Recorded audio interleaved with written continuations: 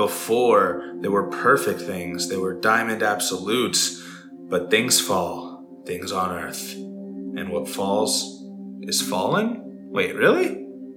What the fuck does that even mean? Sorry, I took it right from IMDb, so it's just weird to me.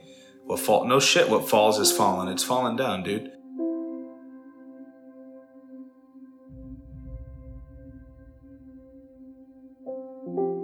I mean, if you talk to the grandparents in the 50s, they talk about how their children were out of control after Elvis. It wasn't like the good old days when they were kids, because they're like, they're the Great Depression generation and they went through the hard times. And everybody always sees it, as, when they grew up, it was always better for them. The worst thing that's ever happened. And when everyone's running away from it, he's running toward it. And he was, such a first responder there. This whole thing could have just been settled by the two of them talking it out. That's all it would have had to have been. Right. Just him being like, hey, dude, are you killing people? And Batman's like, I mean, not a lot of people. Like, hey, you leveled in the whole city, right? And he's like, yeah, but I'm trying to do the right thing. That's all. Right. All it would have been. It was a huge misunderstanding. So they're always dealing with the effects of it instead of dealing with the actual problems. I think that's what the major thing is, because I think they essentially don't want to deal with them. I think by allowing them to continue, you'll have a distraction. At a certain point, you do go from being the good guy to being the bad guy when you're starting to cause more damage than they were. Are you saying that you either die the hero or you live long enough to see yourself become the villain? You have to hold your country accountable. If you have a child and your child does something bad, do you let them get away with it, or do you put them in their place, tell them what they did wrong, and wish for them to do better? If you truly love something, it's because you criticize it because you want it to be better. Right. Torture. I mean, like I said, if that's your we were trying to prevent doctrine, terrorism. Yeah, for that 1% doctrine that leaves you open, to be able to do anything, and then there are no rules.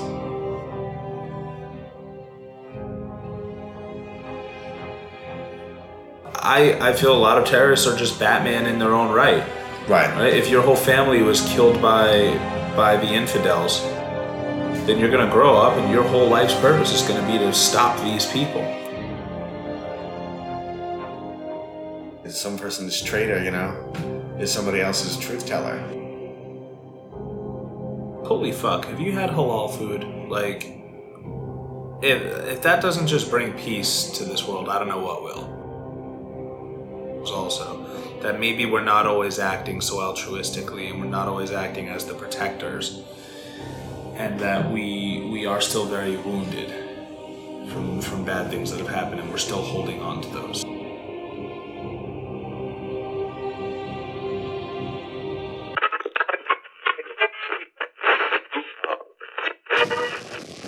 Three, 2, 1.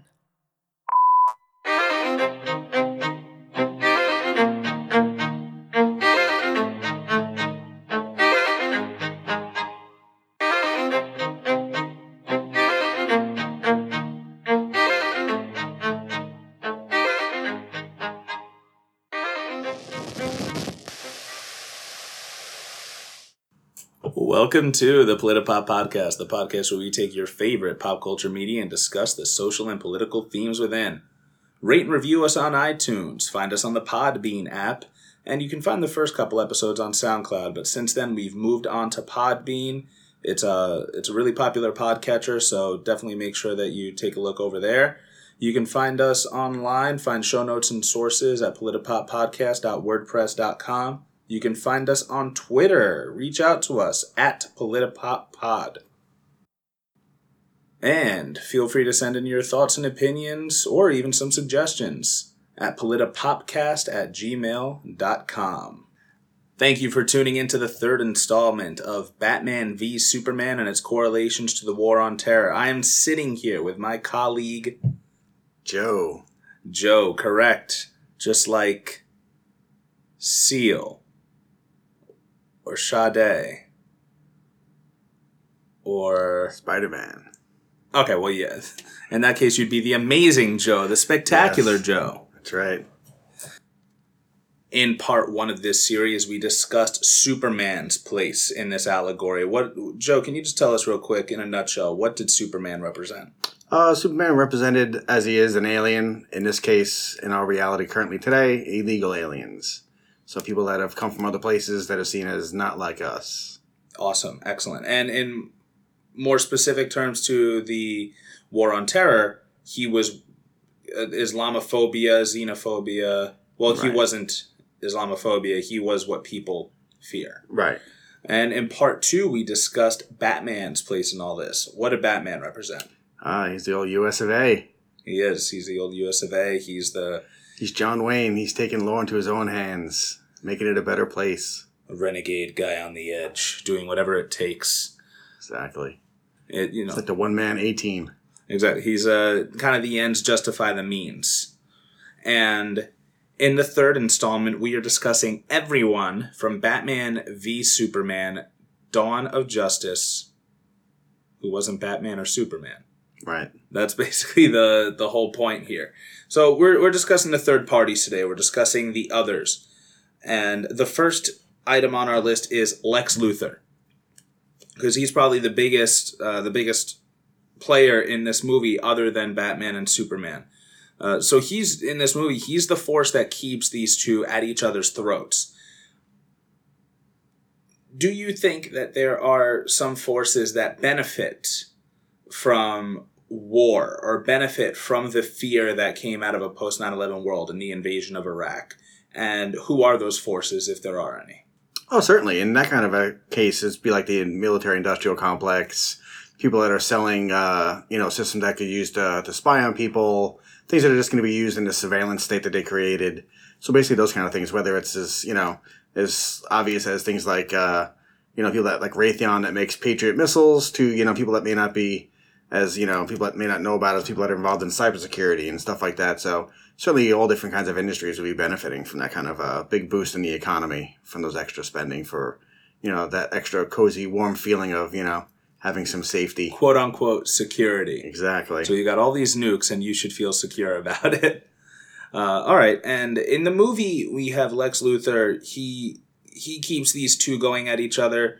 Somehow he was able to outsmart the world's greatest detective and its most omnipotent being by just sending Polaroids to them and putting them at each other's throats that way. Also, in the extended version, he paid off a woman to say that her family was killed by by the attacks in Nairobi, or was it Nairobi in the movie? I think it was Nairobi. Well, Nairobi is an actual city. Nairobi is an actual place. In Kenya, yeah. Nairobi. That I don't know. Sounds like some chick I would have met at a club. That's what that sounds like. But yeah, so there was a woman in everything that happened in the beginning of the movie Nairobi. A bunch of people were killed, and they blamed it on Superman because of course Superman goes in and he starts. If he starts killing people with laser vision, it clearly looks like bullets just went through them. Right? I don't know why they thought that it was a good idea, but that's beside the point. So Lex in this movie, he does benefit quite a bit. He ends up using the fear of Superman to actually get access to the Kryptonian ship that crashed in Metropolis. Right, and the body. Yes, he gets access to Zod's body. He's able to create Doomsday. There's only one senator who doesn't want to give him that power, but everyone else he's pretty much able to get it from. Right. Do you think that, like you said, there are people that are willing to sacrifice,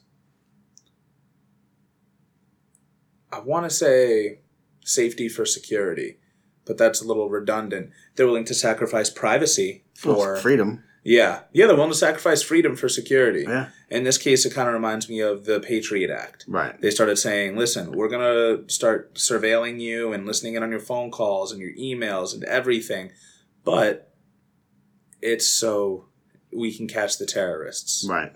Well, they always have that justification. They always say it's, to catch the one bad guy. But you end up giving up all your freedom, like you said. So they're looking at all your emails, all your calls.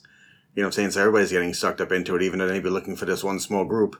Everybody ends up, suffering from it. And then end up having that, lack of then respect or, lack of belief in the government then, because they do know how much they're doing and, who knows what could be done with it. If someone gets in, charge that's, of the highest quality of ethics, they can start using it to build, dossiers on people and blackmailing them or whatever, or destroying people's careers, or, like the FBI did with Hoover, when he tried to blackmail MLK to drop out by trying to show his wife that he's having an affair. So it could always be used as a negative way. And that's the way it's always done, especially when you want to get contracts. So if you're a LexCorp, you want those contracts, you got to start getting everybody scared. No one wants to be the guy that votes against, safety. You want to be that one guy that gets blamed. So everybody always jumps on board, like Iraq. They all voted for, the Iraq War, with the exception, I think it was like Bernie Sanders and one other person.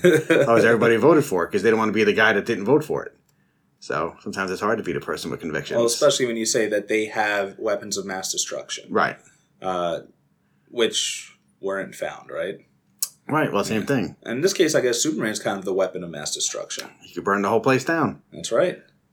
He certainly can. And it wasn't hard for Lex to be able to capitalize on Batman's fear.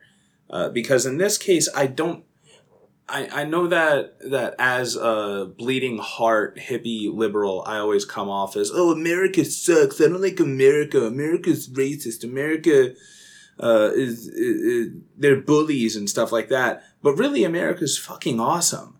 And just in the same way, Batman's fucking awesome. But he just wasn't great in this movie. And the reason being is because he was afraid. He wasn't being a hero. He was showing fear and he was acting irrationally. And that's not what Batman does. Batman's whole persona represents overcoming fear. Right. Well, that's what happens when you act out of fear. You're not acting rationally. You're not acting in the most efficient way to solve the problem. You're basically all over the place trying to do everything. And in the end, you end up solving nothing because you spread yourself so thin, you don't actually end up, protecting the areas that need a better protection. So you end up basically doing more than you need and accomplishing less. I think if he had a more level head, he could have killed Superman like he wanted to. Oh, yeah. Because the detective would have just, once again, Lois found out in 2 to 3 days who Superman was. That's right. Before he was even Superman. Batman has 2 years and he can't figure out that both their moms are named Martha. Right.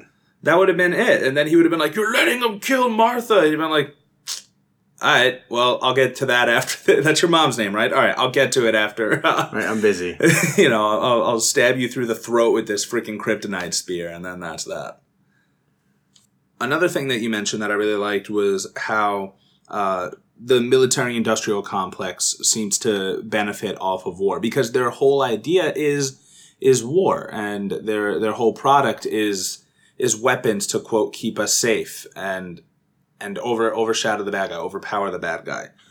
There's clearly a moment in Batman v Superman when Lex wants to partner up with Bruce Wayne, and he says, my R&D is up to all sorts of no good. What place does R&D play in the military-industrial complex? Oh, with the huge contracts, they get tons of money for that. I mean, they've had weird occasions come out where in Russia they were doing experiments by trying to merge the genes of apes and humans to make them into these like super soldiers. Wow. Yeah, so they've, like even here, like they've always done weird things to try to, they tried to create Star Wars. They would have lasers in space that would shoot, missiles out of the air like bullets, and you'd shoot it out of the air. Was that Reagan? It was Reagan, yeah, trying to create, Star Wars system. So they're always trying to reach for the next best thing. I mean, I'm sure eventually they're going to try to come up with their own real super soldier serum like Captain America, or an Iron Man suit. I mean, they already have something similar to it. Yeah. But it's so expensive that, they don't think the human life is worth it. Well, that's exactly different Batman movie, but that's what happened in Batman Begins. His whole arsenal came from R&D because of Lucius Fox, and his original suit, he was like, oh, this is Nomex armor. That's my Morgan Freeman. Kevlar. Yeah, and he's like, oh, is it bulletproof? He's like, anything but a straight shot. So why'd they discontinue it? He goes, they didn't think a soldier's life was worth $60 million. Yeah, that's the problem, is that you become expendable. The most important thing is the equipment. That's the more expensive stuff. So, even though it may be tough to train a pilot, they'd rather still keep that, $35 million plane than that one guy. Like I said, it's a tough kind of balance to maintain that kind of skill level, yet also the same assets. It seems so obvious, right? Because our hearts break whenever a soldier is killed. Yeah. Or dies in the line of duty. But they always play it up as always very super patriotic. I mean, our current president wanted to have tanks in his parade and everything, and somehow, having missiles and tanks is patriotic, not having, like I said, the actual people, the soldiers. That, to me, would be more patriotic than having, these inanimate objects, that are just, rolling down the street, whether it's, missiles or tanks or whatever. A fucking tank rolling down the street on Inauguration Day would have been scarier than it already was. It just seems more like something that we've done like in the Soviet Union or in dictatorships in the Middle East or in Africa. Because I don't think it's showing strength to enemies. I think it's showing strength to your own people. Yeah. Be like, hey, don't fall out of line. Right. This is stuff I got. Yeah. Yeah. I actually found out that in 1946, General Dwight Eisenhower, the Army Chief of Staff, established the Research and Development Division on the War Department General Staff to expedite major technological breakthroughs in weapons and technology. Science and breakthroughs in science were 100% endorsed, so long as there was a way that they could build weapons. Yeah. A lot of miniaturization of circuitry, stuff like that. Yeah, a lot of it's done to make it, like you said, a missile that's now the size of a submarine to something that's small enough that now they can have it on the back of a truck. You know what I'm saying? So they're always trying to miniaturize. And yeah, I mean, a lot of it was used for military, used for the space race as well, which has also had military, connotations to it because they wanted to show dominance over the next frontier. Well, of course, the arms race and everything. It's interesting how this kind of made a preference for qualitative over quantitative superiority on the battlefield. Right. That maybe with enough advancements, we wouldn't even need soldiers. Right. Well, that's why you have drones. We have drones now. Exactly. And I think kill this is from your armchair. Exactly, and this is something we spoke about in a recent episode or in a previous episode. Was that there is less empathy there. It's so much easier to take a life and not worry about civilians if you're just, piloting a drone and then... Right. Well, you haven't had that separation. You're flying it out of Florida or out of Vegas. You don't have that same thing. So you don't actually physically see the person, which is something that one of JFK's defense secretary said, that you need to have that proportionality. You need to have, that fear that you might lose life if you want to continue to destroy the other person, because this way then that might stop you from continuing to destroy them. It's because you don't want to keep losing people. So without that now, you just keep going, because what are you going to do? You're going to lose a remote control plane? No one's going to care. But if, people's sons are dying so you can kill an extra 10 people are going to start complaining, and you'll have things like Vietnam.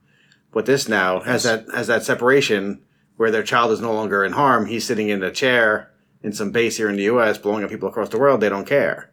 So you don't have that same kind of sympathy, empathy. You don't have that same kind of proportionality where you said, okay, enough is enough. We don't need to, keep doing this.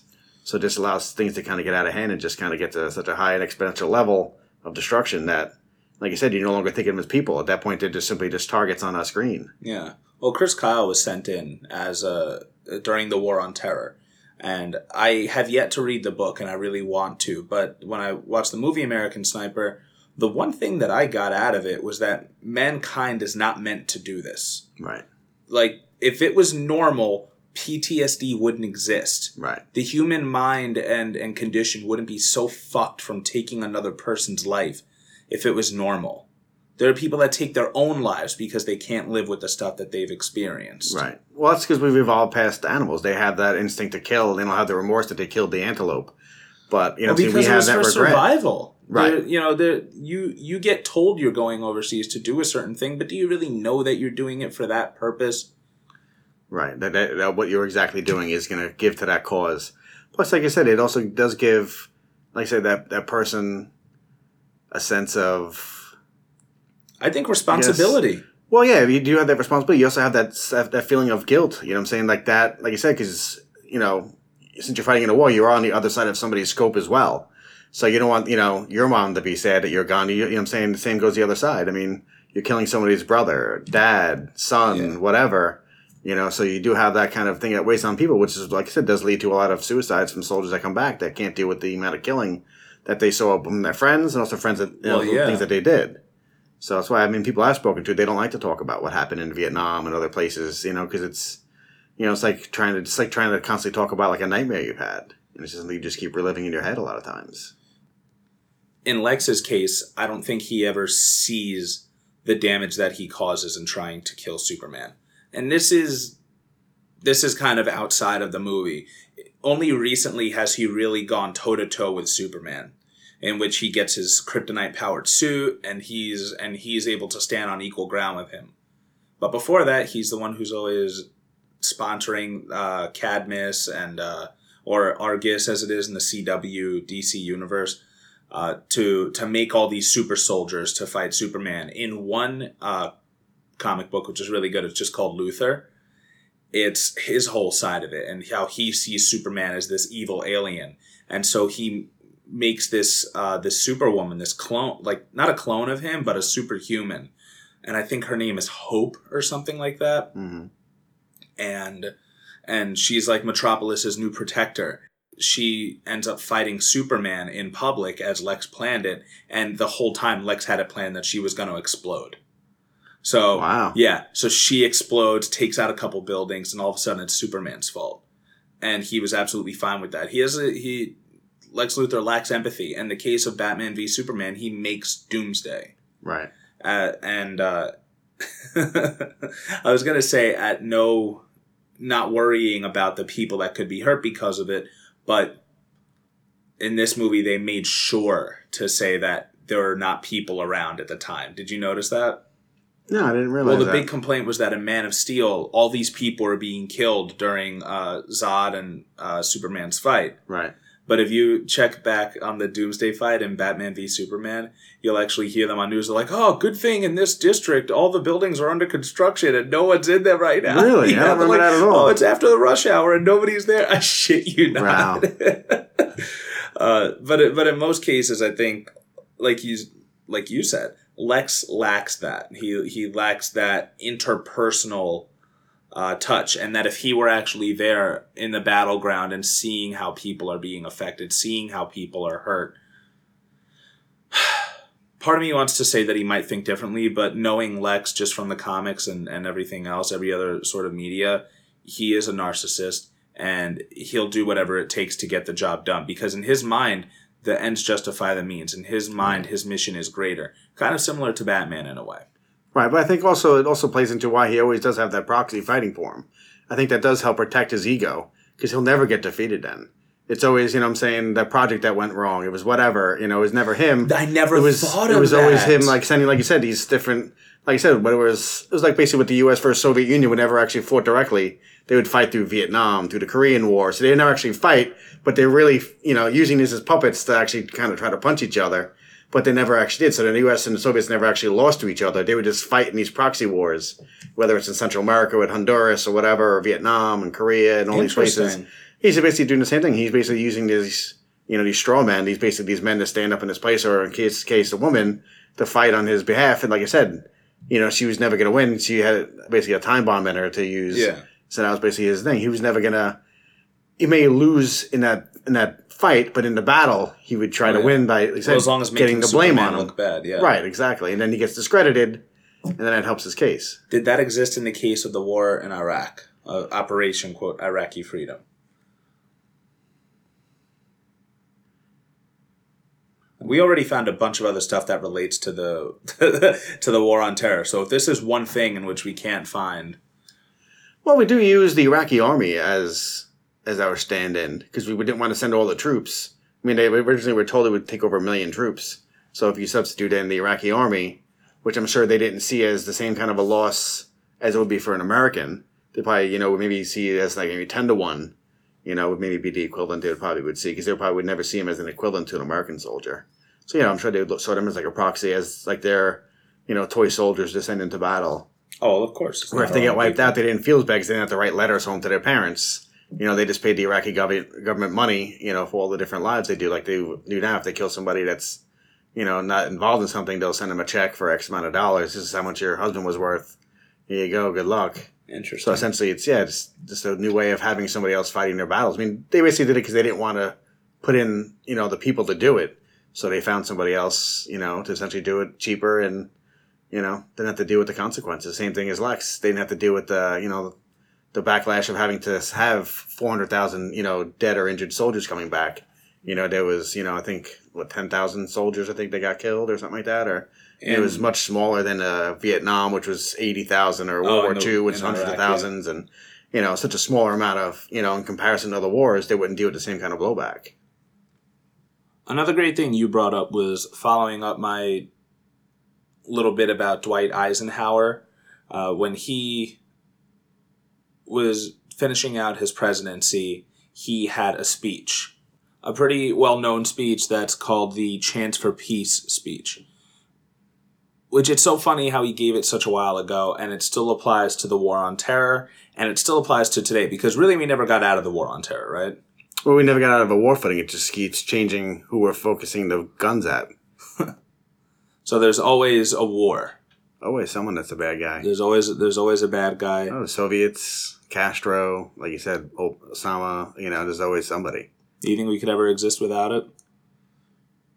Because I even think now it'd make us face a lot of things we have to deal with at home then, and I don't think they ever want to. That's very true. That's one of my stand-up jokes is because North Korea, apparently they threatened us and all this other stuff, and it's like, hey, North Korea's going to have to take a backseat. We're too busy fighting ourselves right now to try and fight them.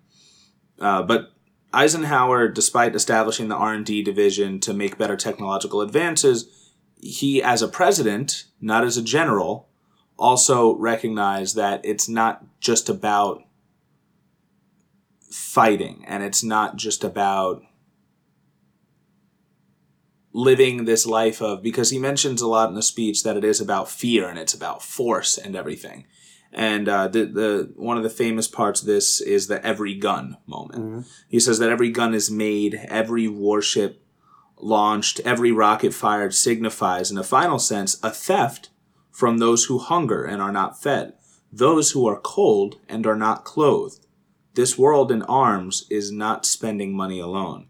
It's spending the sweat of its laborers, the genius of its scientists, the hopes of its children. So just to stop there, that's where we're still at right now, right? We have the impending doom of climate change, which we are already experiencing quite a bit. The ecosystem is fucking failing.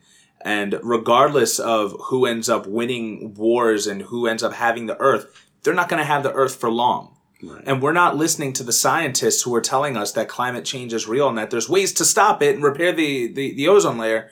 We're listening to the scientists who are like, oh, well, this is the best way to kill brown people. Right, making the Moab, yeah. Yeah, the mother of all bombs. Right. Did you listen to my set, by the way? No, I haven't listened to it. Oh, you haven't listened to it? No. Okay, in that case, I won't spoil it.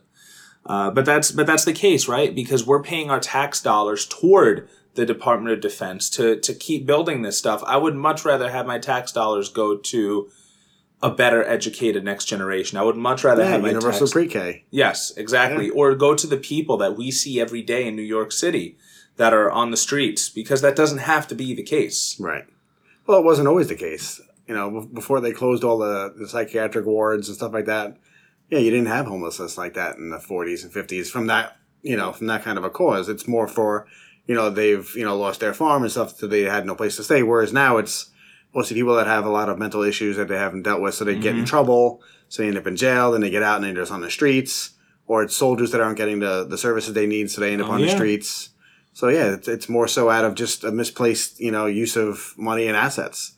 Like you said, instead of curing, cancer and curing all these other problems, and it's more, like you said, how can we kill people? How do we kill them more efficiently? How can we create these big remote control planes that fly across the world to kill people? So it's like you said, every dollar you spend on a bullet is not a dollar spent on a child's future. That's right. And he mentions that the cost of one modern heavy bomber is a modern brick school in more than 30 cities. It's 2 electric power plants, each serving a town of 60,000 people. It's 2 fine, fully equipped hospitals. It is some 50 miles of concrete highway.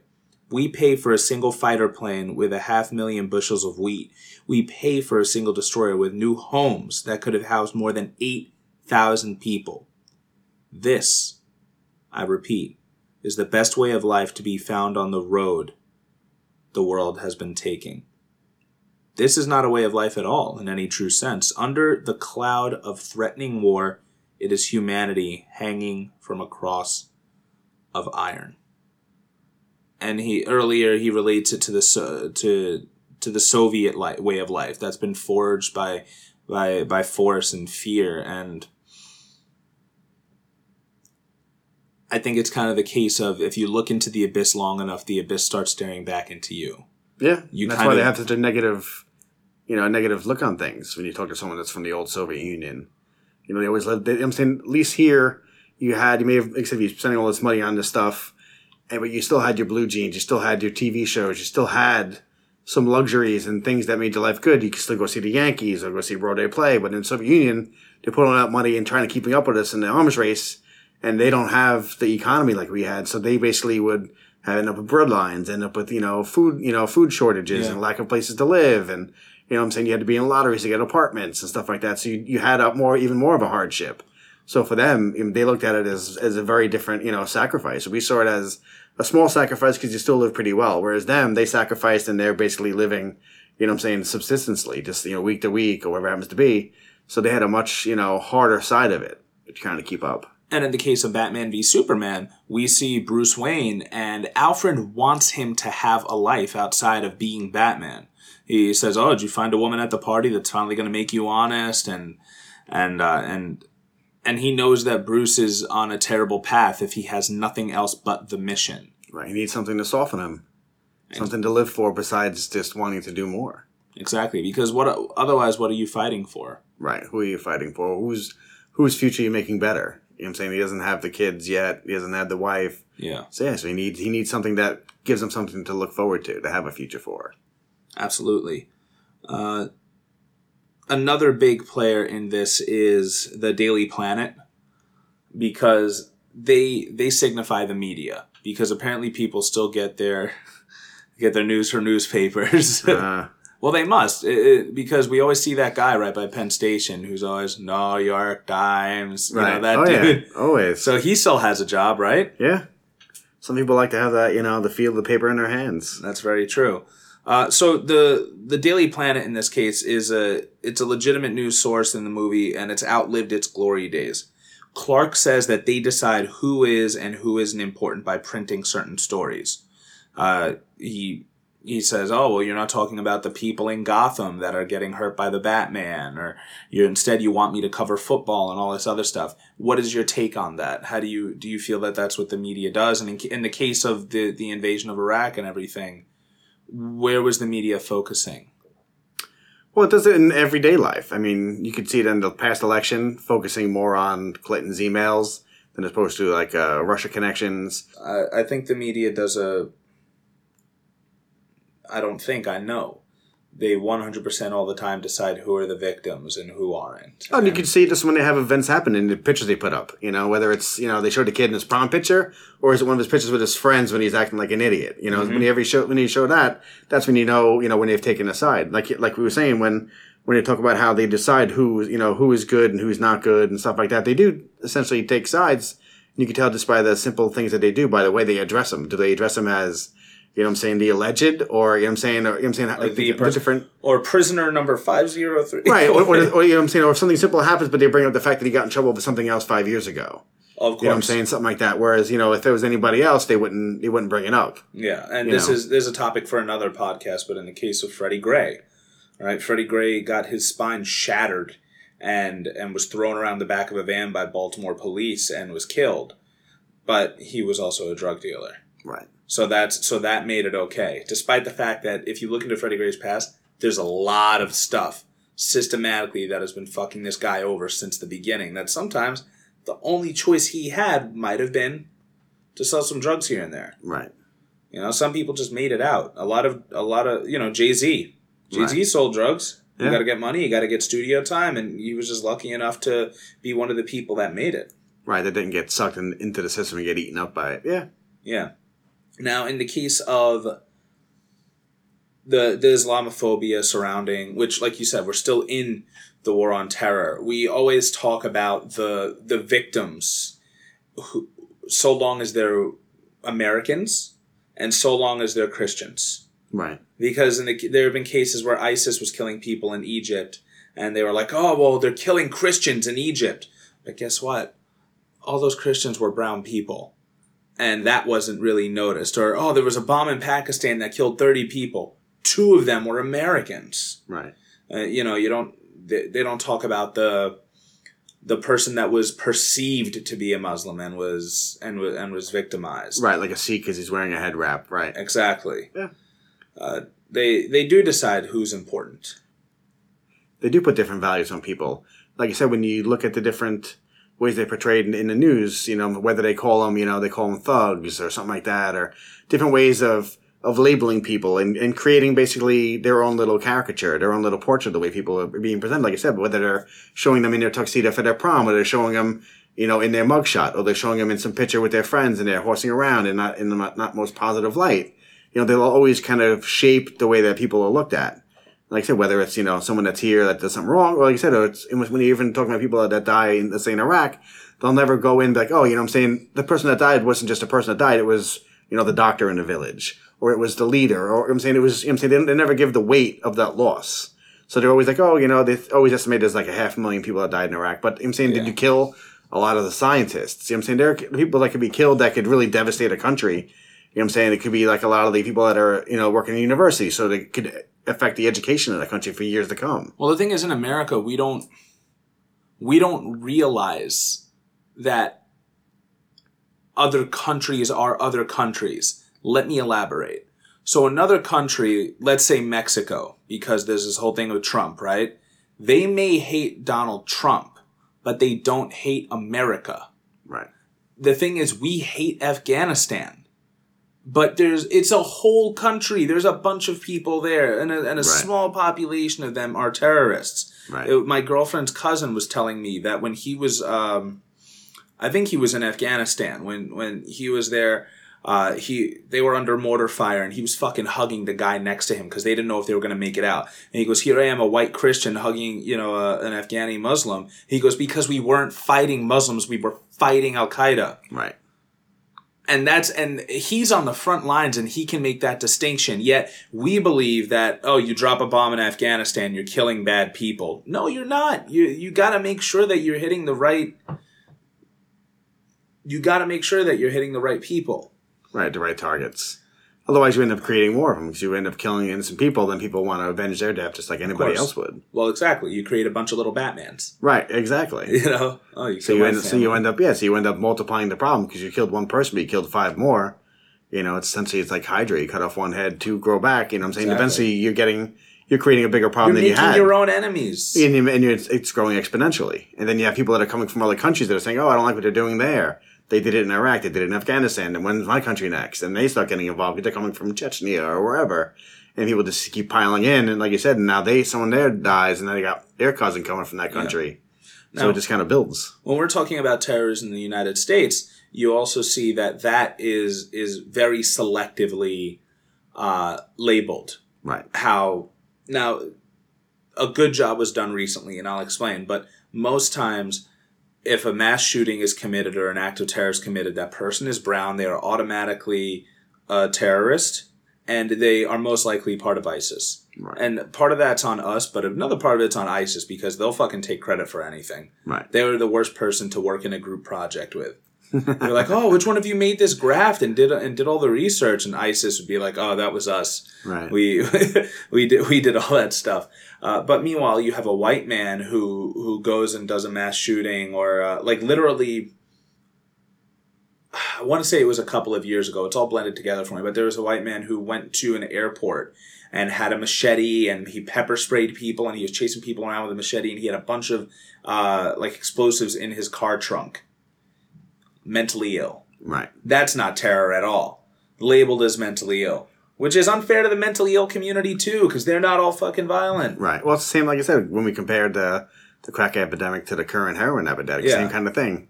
He's given the benefit of the doubt. He's not doing it for negative things. Something's wrong. Something's wrong with that man. Just like when the guy shot up the church, the AME Dylan church, Roof. right, down south, same kind of thing. You know what I'm saying? They turn that around, and you have a Muslim walking in there, and now, you know what I'm saying, it's... Boom. There's a whole worldwide organization. He's not a lone wolf. Meanwhile, white supremacists are a worldwide organization. Right, and that kid was a part of it. He had the pictures of him wearing the garb and the patches and stuff like that.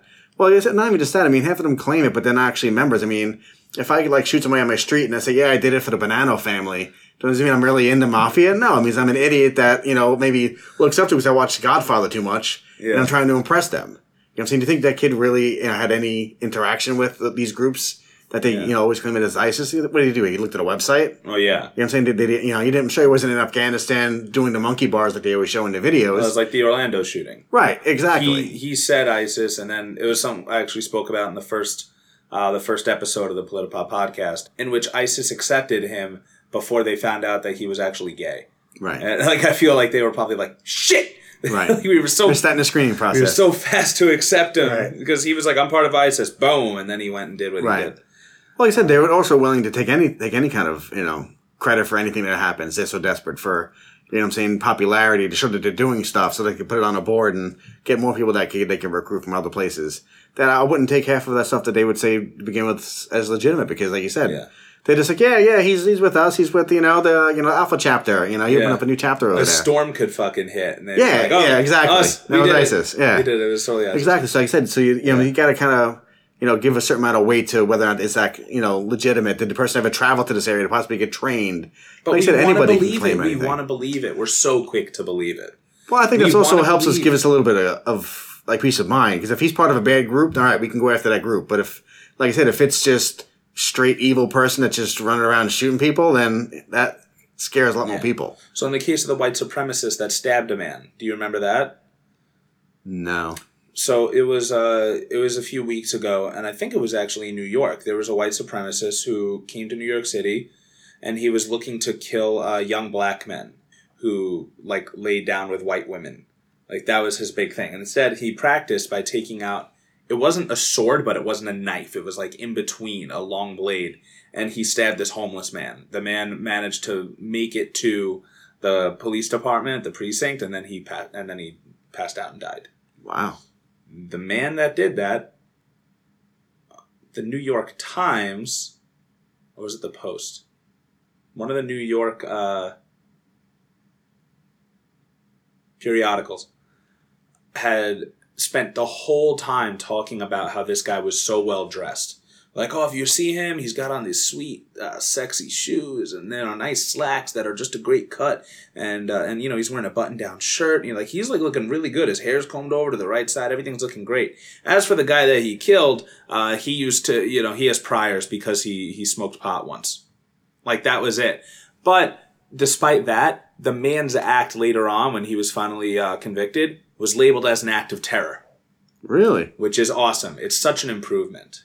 Well, yeah, because it is done to terrorize the population. That's what he was looking to do. He was looking, like you said, to eventually scare young black men that date, non-black women. Yeah. So essentially, he's trying to commit a terrorist act to get not a political, but more of a social power. Yeah, but the thing is, white supremacy is is terrorism. The KKK is a terrorist organization. Right. Yeah. And that's it. I don't say what you want about freedom of speech, but they're a terrorist organization. Oh, certainly. Like I said, and then does he have any other one? They walked down the streets in D.C. They got, they went to court. They got the right to march in full garb down D.C. I mean, you had the Nazi Party having rallies in Madison Square Garden in the 40s. So it is here you're allowed to speak, even if it is hate speech. You are allowed to speak, but like you said, it should be labeled as that. It shouldn't be any kind of wavering because it comes from a certain group. Westboro Baptist Church is a legitimate hate group now. Well, the way they go out. I mean, they don't do the same things. Labeled. Well, yeah, theirs is more, I would say, rhetoric though. They're not like the KKK where they're blowing up, churches. As far as I know, killing people. They have not, but I would not doubt that. Once again, this is me reaching. I have not looked it up. I do not have proof yet. But I would not doubt that they have helped spark or continue to fan the flames of homophobic hatred. Another player in this game, Doomsday. Doomsday ends up being brought about by Lex Luthor. He ends up being the common enemy that Batman and Superman team up together to fight. What do you think he represents? I think he can represent a couple of different things. I think the corruption of science. He can represent the use of science instead of for good, for evil. So instead of using it to cure polio, you're using it to create the atomic bomb and kill people. Okay. So in that sense, he also could be looked at as the rage and the power of the military on how it's unleashed onto people.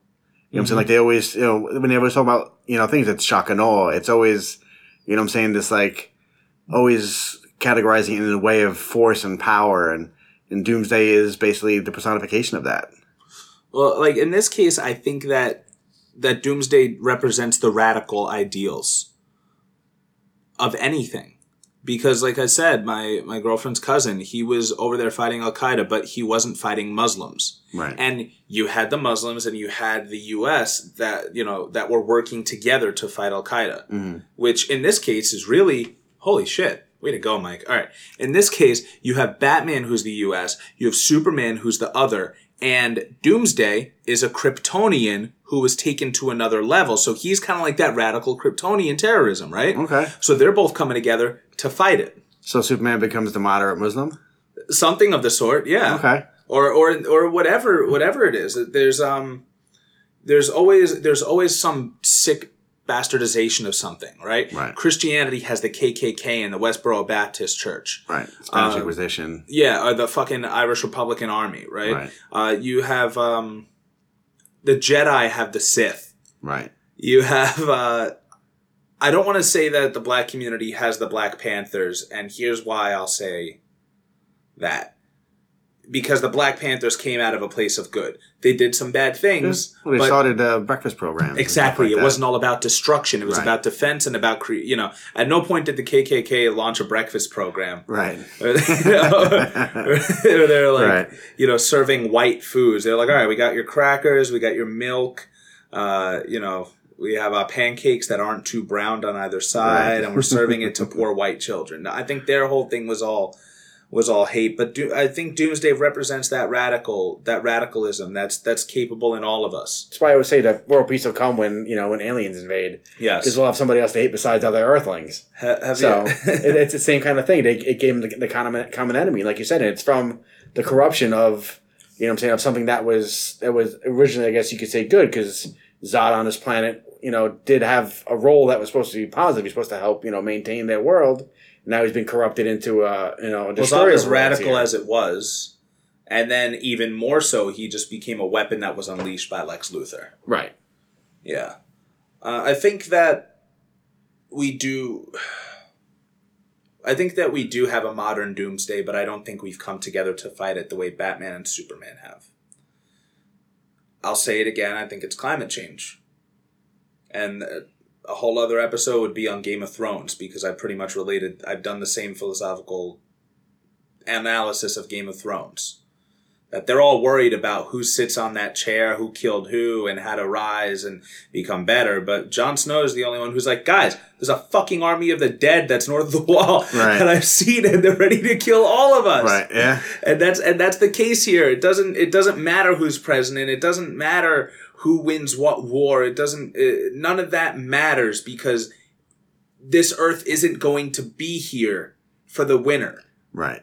And we're alienating a lot of people because there are great scientists all around the world. But because we have so much tension, the greatest minds in the U.S. can't interact with the greatest minds in Russia or Afghanistan or Iran. Yeah. Right. Stuff like that. Yeah, I mean, it certainly does limit you. You have all these resources, and they're not being, like you said, focused on the main problem, like you said, which is the climate change. It's being focused on the things that may not be as important. Like I said, the best minds that are graduating, a lot of them are going to Wall Street to be able to create these algorithms to figure out faster trading, instead of this guy going in and trying to, like you say, figure out problems, like you said, with climate change or getting rid of epidemics that are going on and solving, cures for different diseases. So these assets are being allocated in the wrong places because we're focusing on, like I said, more petty things, like in the Game of Thrones sense, and who's in charge of that. It's kind of like what happened with Rome. They're busy fighting over who's going to be in charge of Rome. Meanwhile, Genghis Khan is, killing people, or you have the hordes, the Vandal hordes coming out of Spain that eventually barbarians that take over, and they're so busy fighting that little thing that they don't realize that everything is crumbling around them. Yeah, or in our case, how much panic is being caused over immigration when so many of the Nobel Peace Prize winners have been immigrants. Right. And like, they're amazing minds. I honestly do think that in America we don't see other people as people unless we've traveled the world, unless we've met other people, unless we've been in relationships with these people. Because if you have someone that speaks bad English, you think they're kind of goofy and you think they're funny. Or not as smart. Exactly, you're not as smart, but they just don't have a command over the language. That's it. Of another language. Over our language. Right. They could be a fucking genius. Well, sometimes a lot of, like, especially with us and what we deal with, people come from other countries with degrees, and we just don't respect them. You know? Yeah. We see it as, oh, you went to medical school in India? Well, here you could be, you know, or a janitor or whatever. You know what I'm saying? It's like things of like, you know, people that come from from Russia that come here with degrees in sciences and they can't get jobs in those areas because we don't see it, you know, because we think, oh, ours is the best. If they don't have a degree from Harvard, they can't possibly do it right. So I'm saying there's no, you know, ability to see, like I said, the good and the quality in what they're doing because what we see is always has to be the best. Yes. What do you think Wonder Woman represents? I think she represents the third way that women bring to things, a way of doing things differently. Okay. I think that's what she brings. She brings a different way. Like, because when she originally is kind of introduced, she shows up at the gala with Bruce and Clark, and she's kind of, you know, doing her own little subversive thing. She steals Batman's data that he hacks. Mm-hmm. So she's kind of trying to do things in a way that's not as obvious, because obviously Superman's tracking Batman going down and taking it. He never tracks her. She's never on anybody's radar till the very end when they're fighting Doomsday. No one ever realizes this girl's around. I thought she was with you. Yeah, exactly. No, you didn't, Batman. You knew for a fucking fact that she wasn't with him, but that's beside the point. That's a great catchline. That's whatever. But she's actually ready to go back to Themyscira too. Right. Until she sees what Doomsday is unleashing and decides to come and fight. Right. I'm not sure if she... I'm not sure... I obviously, she represents femininity, and she represents women, and represents a different way. But if we're relating it to the current state of the war on terror and fear of the other, I'm not so sure we found her yet. I'm not so sure Wonder Woman has come to help us yet. No, because she would be the person that, in order to solve it, will be solving it on the lower social level and fixing the problems that lead to it. Yeah. Whereas they're always constantly dealing with the consequences. I think she'd be the one that would want to go in and build the school for girls, and this way they're educated and start solving the problems before they become problems. Well, which is what a mom would do. Exactly. I think that Dad kills the bugs, Mom finds out where the bugs are coming from and deals with that. Well, there you go. The great brilliant fucking metaphor there. But I think that the great dichotomy about Wonder Woman is that she is a creator, but she's also a warrior. She's the only one out of all of them. Fucking Superman's dad was a scientist. Right. Batman's dad was a doctor. They both created and helped and healed. Wonder Woman is the way of war, and yet she is the best hero because she's all about creating. She's about self-empowerment. Right. Her in this movie, in her case, she's the one that saved Batman, right? She's the one that held off Doomsday while Superman was recovering from the nuke. Right. That fucking hit them. She is the real MVP. Oh, certainly. And in our world, the real MVP is education and science. Right. Being able to build a more sustainable future instead of to destroy things. Right.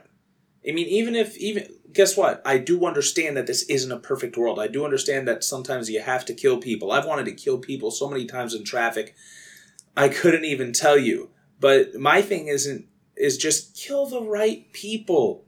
If we have all this money that's being put into science and everything right now, being put into R&D and being put into the defense budget and the military-industrial complex, there doesn't have to be a need for collateral damage on that scale. Right.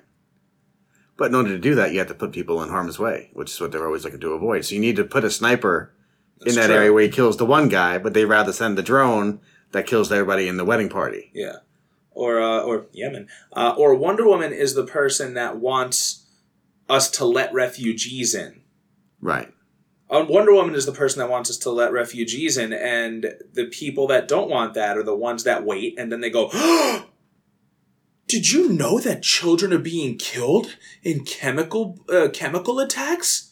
Their own people, they're being killed. Well, guess fucking what? They wouldn't have gotten killed if they had been allowed into the country in the first place. Right. I don't think people, they conflate refugees with illegal immigrants. That's not the case. In order to gain refugee status, it's the most legal form of immigration there is. Right. And there's a whole lot of hurdles you got to get through. And it takes years to get, placed out of the refugee camps, but they always show the millions of people on the border of Jordan or whatever. They always show the huge amount of people that are in them, and it takes years to get out of it, to go through screening. People are like, oh, there's nothing to screen. Like, but if you go through the different process they have, there is a great deal of screening because they have to provide their own documents. It's like a couple of years worth of screening in order to become a refugee and gain refugee status. Right. And like I said, and then at that point, then it's like a lottery of what country you go to. You could be sent to, a neighboring country. You could be sent to Australia. I mean, like I said, so everybody's all worried that everybody comes here. I'm like, no, very few come here. So even if you were a terrorist, you're like, all right, it's time. Death to America. Here we go. Fuck Australia. Shit, they don't even have exactly. End up in like Sri Lanka or something. Who knows? I can imagine just like if there are terrorists that are refugees, like they're all there waiting together, like waiting for the Powerball, and they're like, all right, and Muhammad's going to Germany. And they're like, fuck, damn it,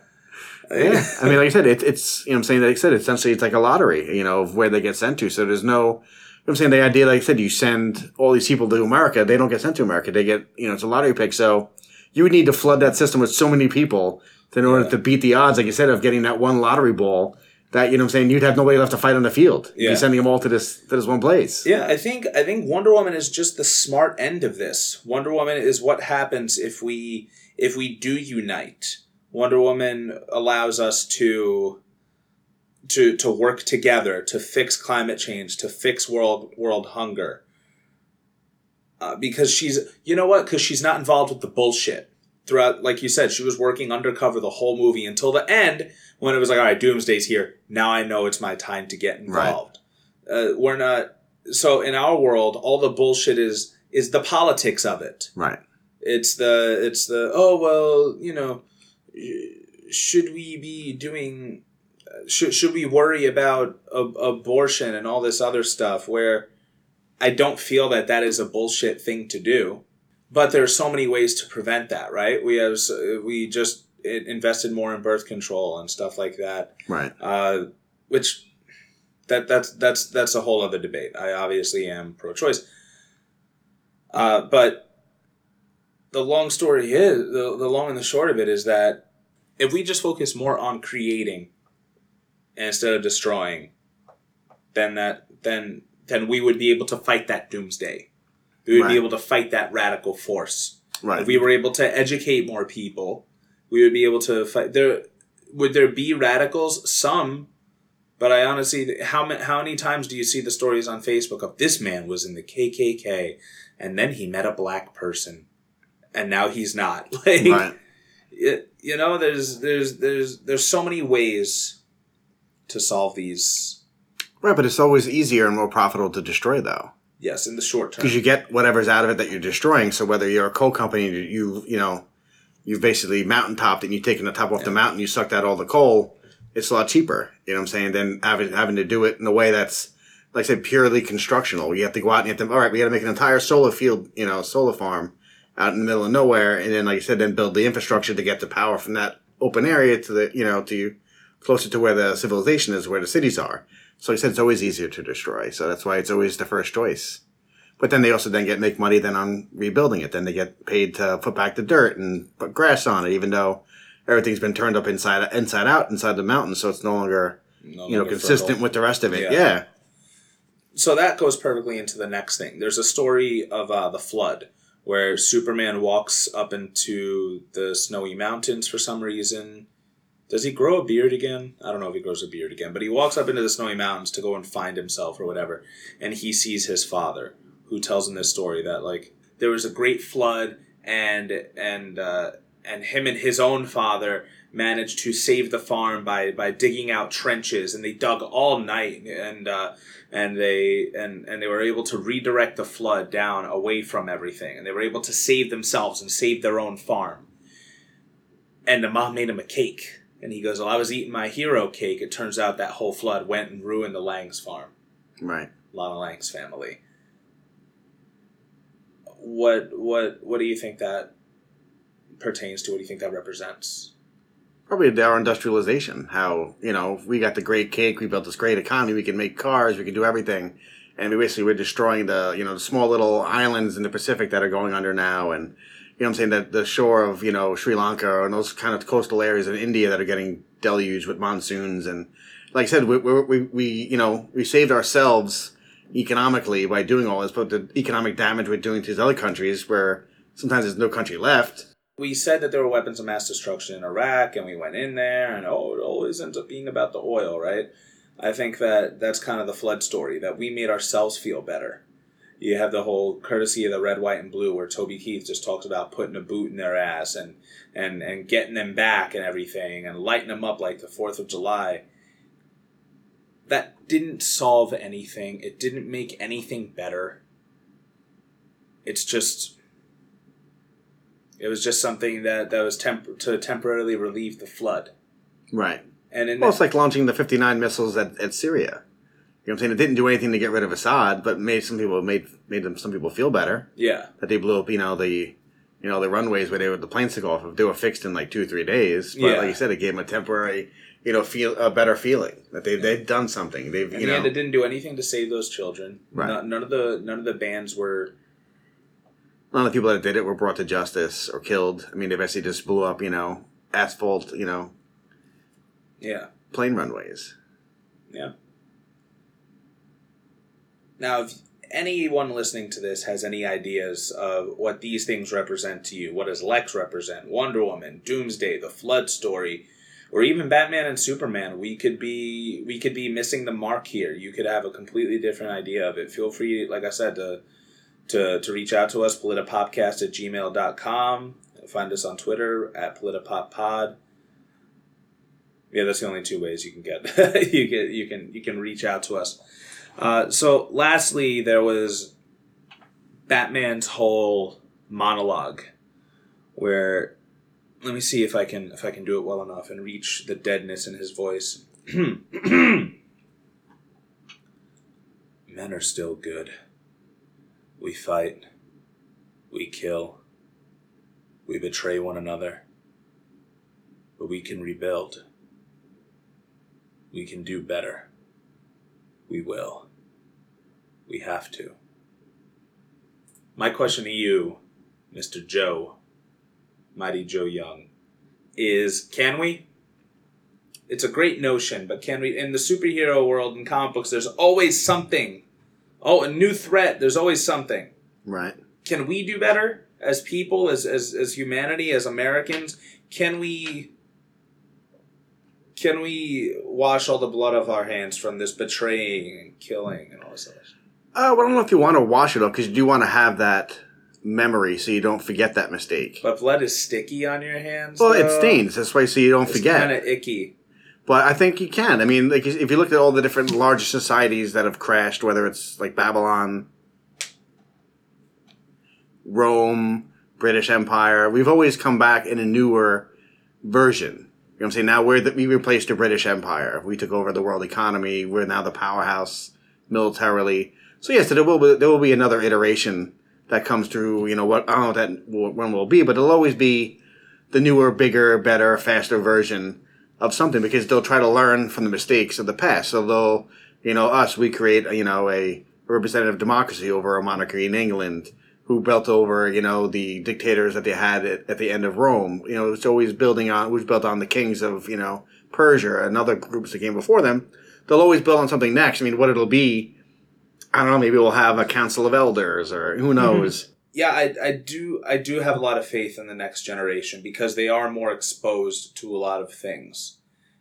I personally used to have a lot more conservative views. I was not a feminist. I was kind of racist. I was very homophobic and everything, until you actually get exposed to that stuff. Right. And you realize that there are other people in the world. So I do have faith that when, this is putting it bluntly, the people in power die, that the newer generation will be able to start fixing things. Right. Well, I think they'll look at things differently. Like, certainly in my grandmother's time, my father's, I guess maybe a little bit in mine, but certainly not now. It's changing. If something needed to be fixed, you'd be like, all right. You know what I'm saying? Eventually it would be fixed by some white guy. Some white guy was going to invent something. He invented the vaccine for polio or whatever. Some white guy was going to fix it. Now, I think they'll be looking at it more towards a woman could do it. Some kind of minority could do it. You know what I'm saying? A religious minority. I think they'll be open to a bigger group of people that can possibly do things. And I think also, I think science has taken a grip more of the younger generation where I think there'll be, like I said, the people that'll be in charge more will be scientists and engineers and not, well, I hope, as opposed to lawyers yes. and, stuff like that, where I'm saying there'll be more stuff based on, evidence and fact and not based on, having some guy that's a fast talker that can talk people into stuff or, get people to do things for other reasons than for what's best for their own. Yeah, what's best for everybody. You know what I'm saying? And not even selling people short. Might be like, oh, you do this, you'll screw them, but you'll end up being looking great. Yeah. You know what I'm saying? They'll be more inclusive because they won't see people, they won't have the otherization of as many groups, hopefully not any, but it'll certainly be a lot less. Well, that's what Neil deGrasse Tyson says, too. Right. I agree. Like I said, I watch more of the show than the podcast of Star Talk, and he talks about that a lot. That, yeah, like I said, like especially like himself. You know what I'm saying? Being a young black guy that came out of the Bronx to now be in charge of the Rose Planetarium, in one of the biggest planetariums in the country. You know what I'm saying? If someone would have told, Albert Einstein that, I'm sure in 1930, that the guy that's in charge of the planetarium is a black guy, he'd be like, you're insane. There's no way that's possible. You know what I'm saying? So, like I said, how times have changed, I think it'll continue to go that way. And eventually we'll have, like, a black Muslim transgender woman that's in charge of the planetarium, which, like you said, if you would have told Neil deGrasse Tyson that, he'd be like, no way. Like, what? But in 40 years, like I said, as time goes on, like you said, because, they have more friends that are different kinds of people than themselves. You're being very optimistic, and you're saying that we can rebuild and we can do better because we're in an upswing of cultural diversity. And I don't mean cultural to mean ethnic. I mean cultural to mean everything. Right. That people are being exposed to more things. People are becoming more accepting of each other. Right. And in doing so, people become more accepting of ideas. Yeah. And ideas blossom. Right. I also think it's just like, almost like it's like the rules for economics that over time, the stock market will always go up because all the bad companies die. So over time, all these bad ideas of, eugenics, of, I could tell if you can be a criminal by the shape of your head and all that kind of stuff eventually falls away and eventually it comes down to a more pure thing of you're seeing people for the value that they are. Yeah. Of what they provide. That, I'm saying, regardless of what color you are, religion you are, sexual orientation, whatever, what matters is what you bring to the table. You know what I'm saying? Like you said, so when you have someone like the movie they made recently about the scientists from NASA, you know what I'm saying? That won't be as weird that there were these black women helping to calculate, the re-entry. Hidden figures. Entry, exit and re-entry into the atmosphere. It's, why would it not be a couple of black women? That's not as any foreign as being a bunch of white guys or a bunch of Asian guys or, a mix of all of them. And Well, the thing is, there have always been these things, but they just haven't been publicized. They've been squashed down. So, black people the black community brought so many inventions to the world. Oh, certainly. And it just wasn't something that was. Well, the main thing is they just don't put it in the history books. So you'll learn about. That's very true. Eli Whitney inventing the cotton gin, but air conditioning was invented by a black guy. I mean, people use that much more than the cotton gin. Why do they know Eli Whitney, but not the guy that invented, air conditioning? You know what? I actually, you're right. My cotton gin's been collecting dust for a little while. Yeah, I figured you gotta break it out once in a while. Put it up on Craigslist. But the monotony of life, the 9 to 5. The paperwork. Right, I hear you. Any last thoughts? Joe, this is I hope it's not the last episode I'll have you on, but this is the last, finally, the last part of our Batman v Superman and the War on Terror coverage. The last part of it. Any thoughts following all of this? I hope that people, as... I guess a lot of people say we're like the golden age of comic book movies. That people just don't look at them as just mindless, movies of like guys in capes and tights and running around. And that, a lot of them do have a lot of great messages, address very important issues, and that there is more to it. It's not as simplistic as a lot of people see. That it's not just a guy swimming around a web or a guy flying with a cape or a guy with really cool gadgets. It's, it's a lot of it is metaphor for society. A lot of it's metaphor for... whether it's, foreign policy or whatever happens to be, a lot of it is a retelling of things that we do, but telling it in a way that especially children can understand it. And it's more acceptable to us that way, too. Right. Because if they came out and they started lecturing to you, you'd zone out real quick and be like, I don't want to listen to this crap. Yeah.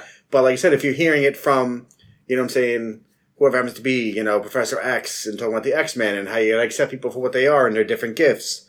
Or you're dealing with, Superman and that he's someone who comes from outer space and, as a foreigner, but, you gotta kind of make your own gauge of him. And is it, he's not just scary, maybe he does provide good things to you and to help make the world a better place. Wow. That's, I think 100% that's a great way to look at it, because that's what superheroes have always been. Yeah. They've always been an allegory for some force, for fighting something else. They've always been social commentary. Right. From the very beginning. We spoke about Superman back in the day. He was fighting mobsters and he was fighting corrupt bankers and stuff like that, and corrupt businessmen. And things have evolved to such a point now that there's all this diversity in comic books, and of course you can save the world from a meteor, but you still got to worry about someone hating you because you're Muslim, right? And I think it is good to help, like I said, especially if a parent wants to help teach a kid a lesson. And this, these can certainly be ways to do it. Of whether it's people thinking people can't do it, so you introduce them to the all new Iron Man, where there's a little black girl now is Iron Man, and anybody can be Iron Man, and.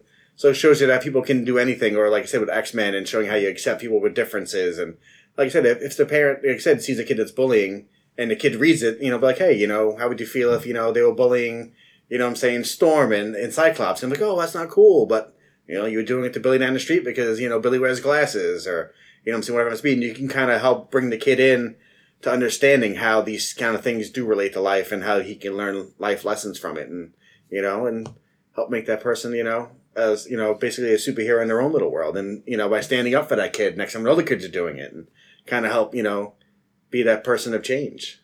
I think that's perfect. I don't think I could have said it any better. And so I won't try.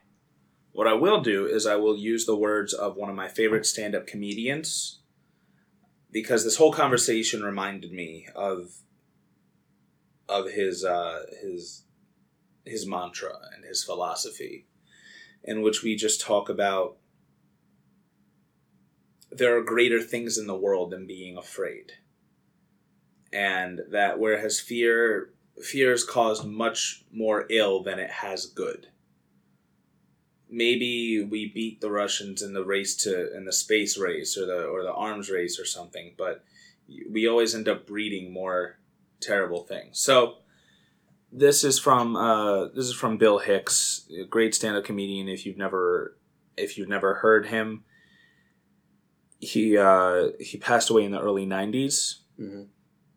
And this was one of his best known. It was a bit. It wasn't even a joke. It wasn't a set or anything. And I keep it in my mind whenever life itself gets stressful. Because we get caught up in in the long term, they're minute things. So this is it's just a ride. Bill Hicks says, "The world is like a ride at an amusement park, and when you choose to go on it, you think it's real because that's how powerful our minds are. And the ride goes up and down and round, and it has thrills and chills, and it's very brightly colored, and it's very loud, and it's fun for a while. Some people have been on the ride for a long time, and they begin to question, is this real? Or is this just a ride? And other people have remembered, and they have come back to us, and they say, hey, don't worry, don't be afraid ever, because this is just a ride. And we kill those people. Shut him up! We have a lot invested in this ride. Shut him up! Look at my furrows of worry. Look at my big bank account and my family. This has to be real. It's just a ride.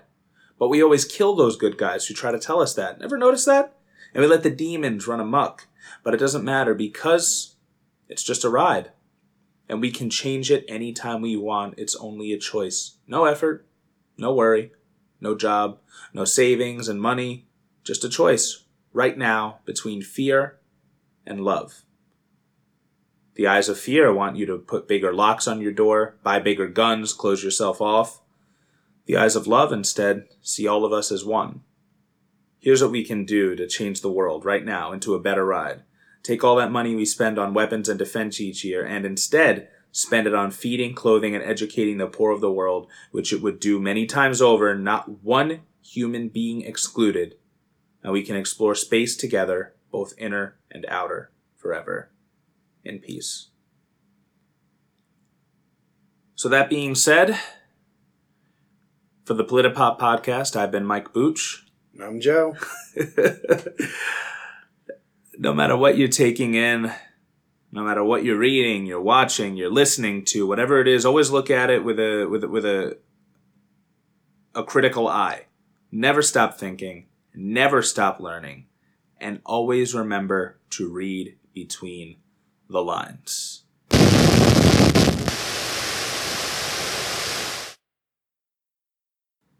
The Politipop podcast is written and produced by Mike Booch. Rate and review us on iTunes. Find us on Podbean. Find us on SoundCloud.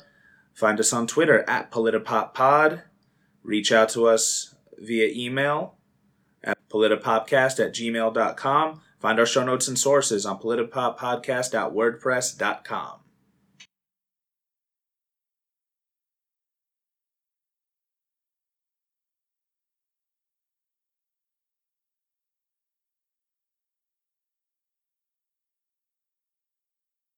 Right. As a vegan for 3 months now, I'm part of a Facebook page for vegans, and holy fuck, can I see why people hate vegans. Like, I'm not going to go and throw red paint on people. I'm not going to go and stand out in public with pictures of dead animals. I feel bad now when I tell people what's actually in their food. Because I try not to bring it up, but like the other day, our boss, who is a vegetarian, was eating McDonald's fries. McDonald's fries are made with beef fat. Really? Yes. I wouldn't have told anyone unless they were a vegetarian. Right. You know, like if you eat fries, whatever, what the fuck do you care? You'll eat fries with the burger, right? So you're not worried about beef. Right. But I'm like, yeah, there's beef fat. And she's like, I don't think that's true. And I'm like, I'm pretty sure it is. And then she's like, well, thanks for ruining that for me. It's been 10 years since I've had McDonald's fries. I'm like, fuck. I'm that guy now. You are. You know, but Doomsday represents, in my opinion, he represents that radicalness. Originally, I thought that he was like, oh, he's hate and he's fear. But hate and fear does bring people together sometimes. But I'm trying to think of modern instances where it has. Brought the Soviet Union and the U.S. together to fight Hitler. So it does happen in some ways. Like you said, it does, like you said, bring the group that's fighting together to fight the common enemy. So it certainly does in that case, like you said, where, you know, people that normally wouldn't get together. I mean, you know, even like you said, the people that we don't always get along with the best, you know, the French, we fought with them in World War II, the British, which everybody always talk about how we have a special relationship. Meanwhile, we've fought more wars against them than anybody else. That's very true. You know, we always like to talk about how great they are. Like I said, it's just, like you said, there can be that one thing that brings you together to, you know what I'm saying? Like,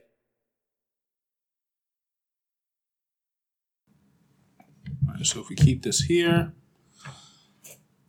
All right, give me a sound check. Sound check 1, sound check 2, sound check 3. Brown cow. How now, brown cow? The rain falls mainly on the plain. Sushi chef. That's a real one? I'm just doing tongue twist. Oh. Peter Piper picked a peck of pickled peppers. Peter Piper picked a peck of pickled peppers. Peter Piper the pickled pepper picker picked a peck of pickled peppers.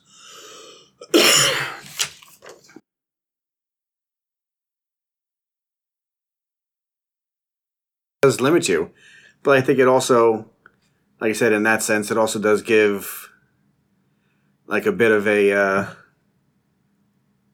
just lost my train of thought. It's fine. What was I going to say? Gotta smoke more crack.